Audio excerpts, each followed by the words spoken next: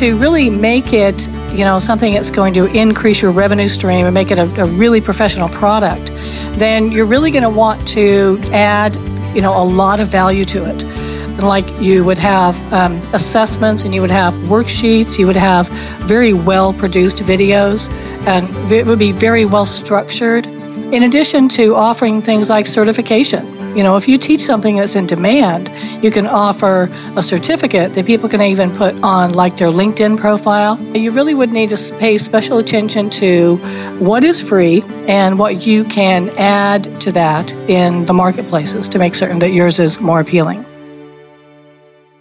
That's my guest today, Deltina Hay, who's Director of Technology and E-Learning Development at eLearning Delta. We're going to be talking just a bit about ways you can extend your book into the world of online learning. I don't know if you've ever considered doing that, but maybe you should consider it now. So stay tuned.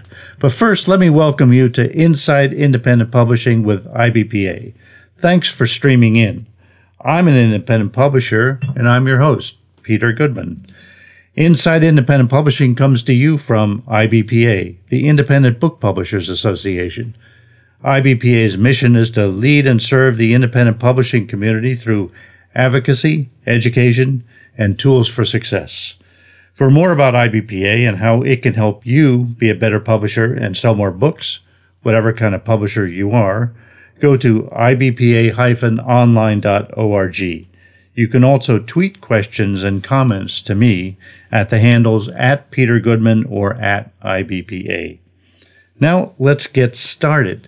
Deltina Hay is the Director of Technology and E-Learning Development at eLearning Delta in Austin, Texas. She's a programmer, web developer, software aficionado, writer, teacher, digital strategist, and instructional designer.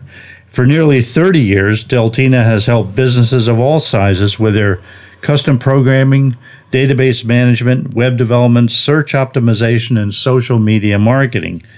She is the author of 3 books on social media, the mobile web, and search optimization. Her first book, called The Social Media Survival Guide, is used as a textbook in colleges and universities all over the world. For the past 5 years, Deltina has applied her diverse skill set to the education industry.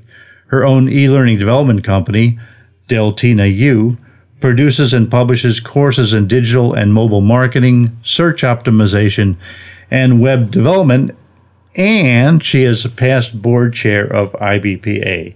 Now, I'll put Deltina's many other accomplishments in the podcast notes because I don't want to run out of time here. So instead, let's just find out a little bit more about online learning. Welcome, Deltina. Hi, Peter. It's great to be here. Hi. Well, that was a long introduction. There's a lot to say about you. But first, before we get started, let's make sure we understand what we're talking about here. What is e-learning, particularly in the context of what it might mean for the small indie publisher or author publisher? Well, e-learning is actually one of the fastest growing markets globally right now.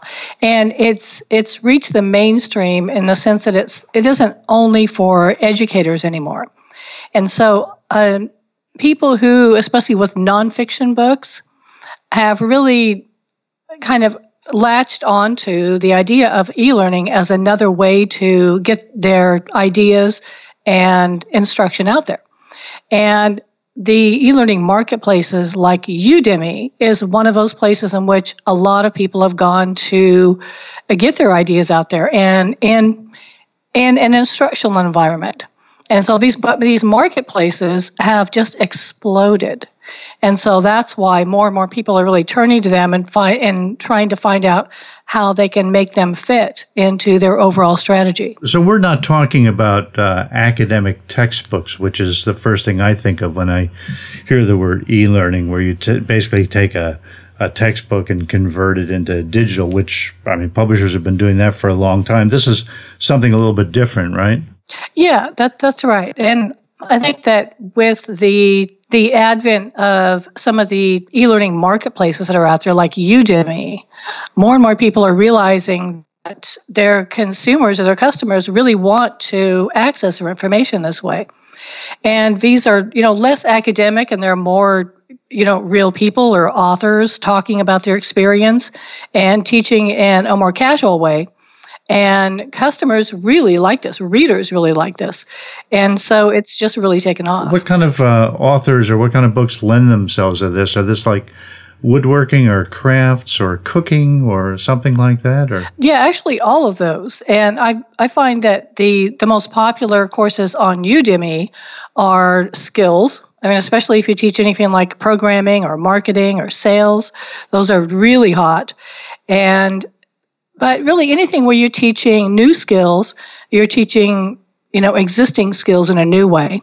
Or even if you're just writing a book that introduces new concepts, ideas, or even enhances people's lives in some way, there's always a way to transform that into video and other types of engaging material that people or consumers want to access your information through. Do you find that it's mostly people starting with a book and then figuring out what else can I do with it, or are people kind of starting with a business or a career or some message that they want to get across and then strategizing, I'll do this in a book, I'll do this in e-learning, and they make a whole kind of package for themselves? Yeah, I think it's both. I think that a lot of people see e-learning as an initial endeavor, and then they might write a book after. But I also see a lot of people who have a book and say, I know that my content would do really well in these marketplaces, and so I'm going to go ahead and add that as part of my overall strategy. So I think there are a couple aspects of this that people would be interested in. For one thing is skill set. I think a lot of the IBPA membership in particular feels pretty comfortable writing with the production tools related to book manufacturing. But when you get into e-learning and video and audio and all that stuff, it's a whole different thing. And that's, I guess, where you folks come in. Yeah, that's right. And the great thing about the IBPA membership is that they pretty much are DIYers. They love to do things themselves, and I encourage people to sit down and do some. Try your hand at doing instructional videos with your content but at some point, if this is going to be a serious endeavor and you really want to make some money at it, then it would be good to come and get the advice of somebody like eLearning Delta to help you produce your videos. Instructional designers who can really take your content and rewrite it for this audience and create assessments and interactivity and so forth. We've all seen these in videos on YouTube where some guy, I was just watching one the other day about how to lace up your boots, of all things, because I needed help. And it was very useful. I learned everything I needed to know in about 15, 20 seconds, and it didn't cost me a dime. There's a lot of free stuff out there, and people probably look to see what's available for free. What do they get if someone is willing to put a little money into it and make a more professional production and presentation? Yeah, that's a really good point. And I really encourage people that if all they want to do is use video and short instruction bits to promote their books or, get people to buy more books, then I recommend going to doing it on YouTube or Instagram, or one of those other social media outlets. But to really make it something that's going to increase your revenue stream and make it a really professional product, then you're really going to want to add a lot of value to it. And you would have assessments, and you would have worksheets, you would have very well produced videos, and it would be very well structured. In addition to offering things like certification. If you teach something that's in demand, you can offer a certificate that people can even put on their LinkedIn profile.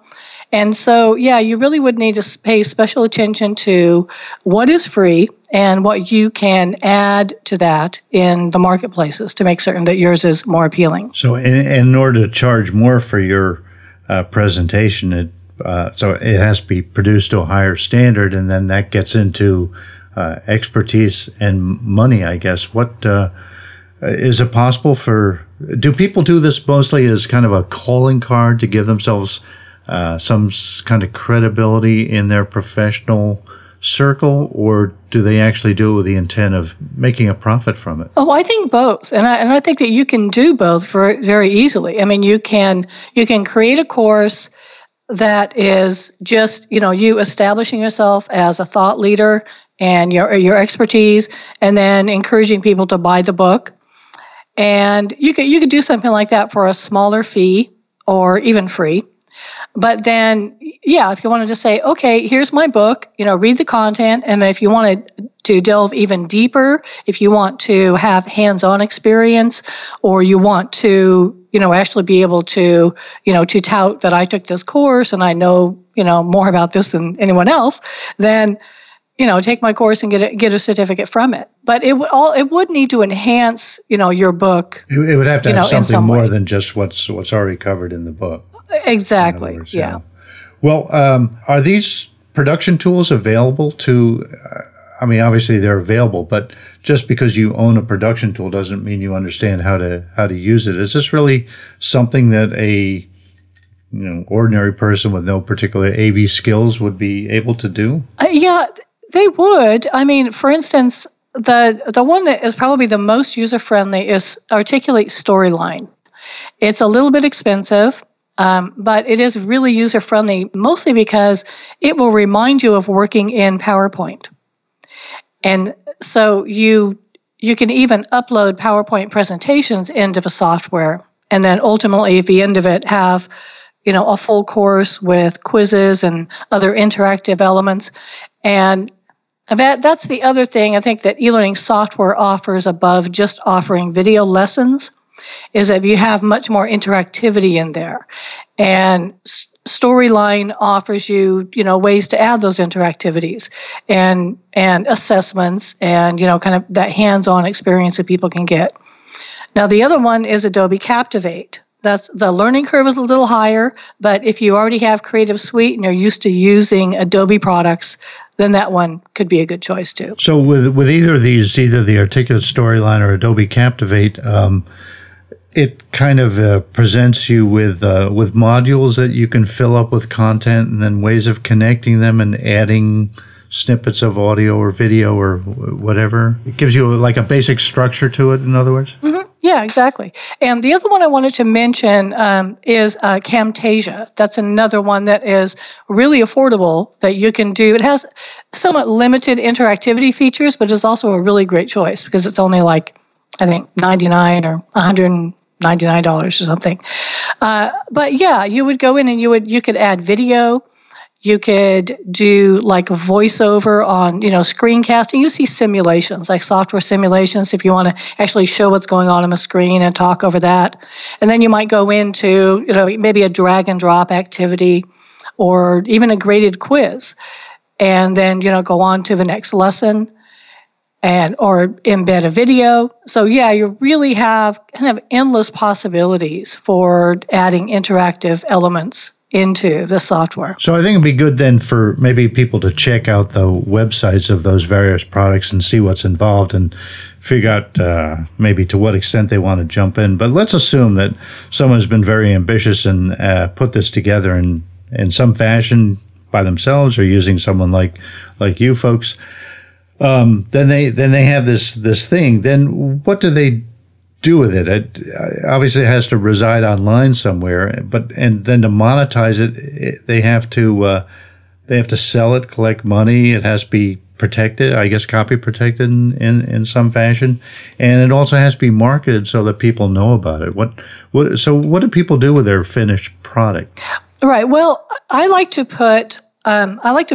help or encourage people to make that decision early on, like even before we start producing the course, because there's a number of ways in which you can do that. For instance, you need to make a decision as to whether or not you want to offer your course in one of the marketplaces like Udemy, or I could say or you want to have what's called your own learning management system where you can host your own courses and you have more control of them. The best comparison I can do to publishing in that case is whether or not you want to sell your books yourself or sell them on Amazon. because the marketplaces like Udemy, they're going to take their cut, and they're also going to be discounting. And so it's the same scenario that we're all too familiar with Amazon, versus hosting your courses yourself on your own learning management system, where you can have your own e-commerce solution there, and you have control of all of your users. You can, create lists from your users and pretty much have complete control. And there are platforms that exist that enable you to, basically have your own, like a kind of analogous to a WordPress site that is set up for this kind of thing? Mm-hmm. Yeah, there are a lot of them. Uh-huh. And that's actually another thing that we do is we help people find the best solution, because it can get overwhelming. There are a lot of learning management systems out there. Some of them are just, really robust and way more than a lot of people need. Some of them are a bit too limited. Right. So, but they're becoming more affordable and more user-friendly all the time. Something like Udemy, I guess, offers discoverability, and they do all the back-end stuff. So exactly, you just sit back and roll in the bucks as they flow in, right? Yeah, right. Which, of course, doesn't really happen unless you work at it. So book publishers are familiar with book marketing, sending out review copies and whatnot. What is an analogous sort of thing that a e-learning content publisher has to do in order to attract eyeballs and customers? Well, yeah, it's very similar. For instance, there are review sites, and there are probably the very best way to market a course is to take advantage of places like YouTube and Instagram and other places where you can post, smaller lessons or parts of lessons, and then have links, along with coupons back to the main course. And doing blogging, I think, really more than anything, because if you've already written, your book, if you've already produced an entire course, then you can be talking about that in a blog, and you can have, again, really short snippets of a lesson. And, blogging is great because you have something in existence now that you can market, in all social media channels. Right. So it does sound very, very similar. You need to get your message out there, and I guess you have to get testimonials, and it's no one should think it's easy, that it's just going to happen on its own. Yeah.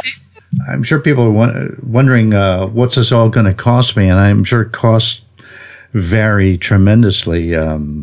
If you're using licensed material, from some other source, that's going to cost you money. Getting music, getting all the snippets together, doing the editing, etc.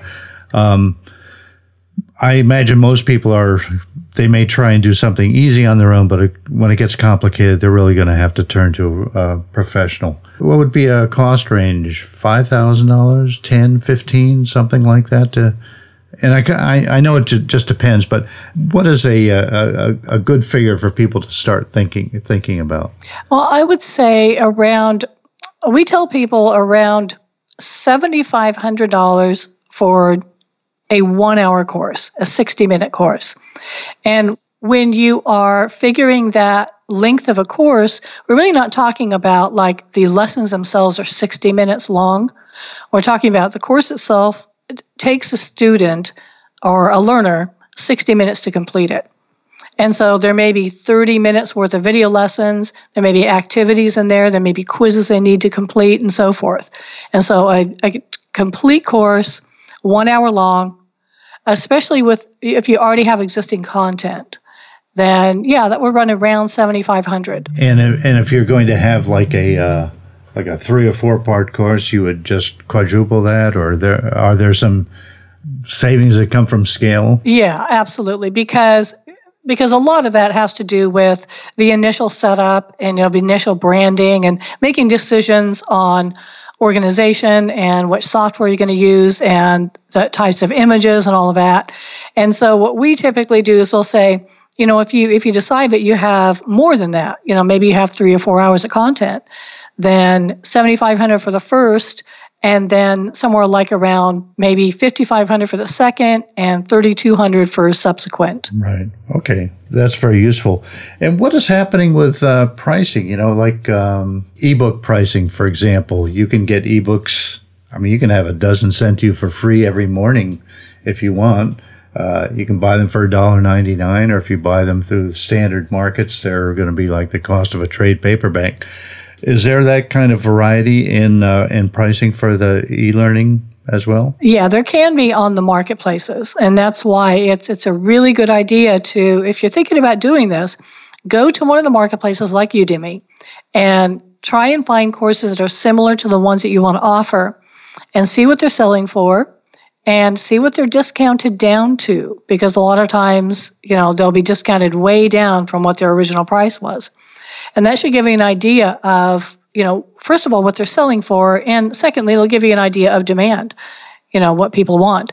But you really want to make certain that you're producing something that is high quality and has a lot of value, so that you don't have to worry about it being undervalued by some of the cheaper, ones that are out there, or some of the, and I don't want to say cheaper in terms of less expensive, but one of the ones that are just thrown together and tossed on the marketplace and don't add as much value. Is that a worry? Is there a lot of contamination in the marketplace from stuff that's cheaply and poorly produced overseas by people trying to, grab a particular market that they think is hot? Yeah, there is. But luckily at this point, a lot of that has been filtered out now. In about 4 or 5 years ago, when I first started producing courses for my books, there was a lot of saturation in the marketplaces, and a lot of just terrible, terrible stuff. But most of the marketplaces, especially the ones that have been around a long time, they've done a really good job now of filtering a lot of that stuff out and making certain that they don't even get published on the marketplace. So that's the other thing you need to keep in mind is that the marketplaces have very specific criteria that you want to make certain that you know about before you think about going out there. Right. Last question is sort of a big picture question. Do you find that print is diminishing and giving way to e-learning, or is it more like they're both supporting each other and doing rather well?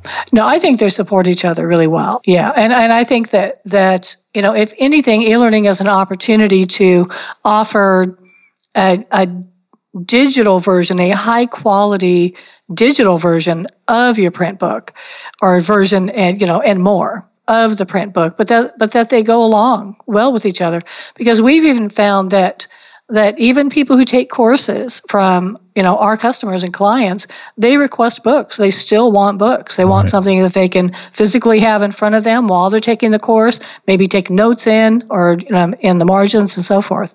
So they're definitely complementary. As an example of something, you have your own Deltina U, which is you've taken your expertise and you've packaged it. It's like how to do Twitter, Facebook. You have separate videos. You got a whole package.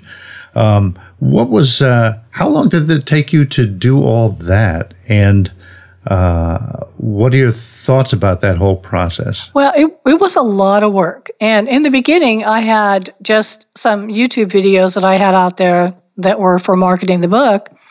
And I ended up just taking those and creating courses out of them. But then they kind of slowly morphed into something better and better and better every time. But, to give you an idea of how long these things, those like a video lesson would take me, somebody who's,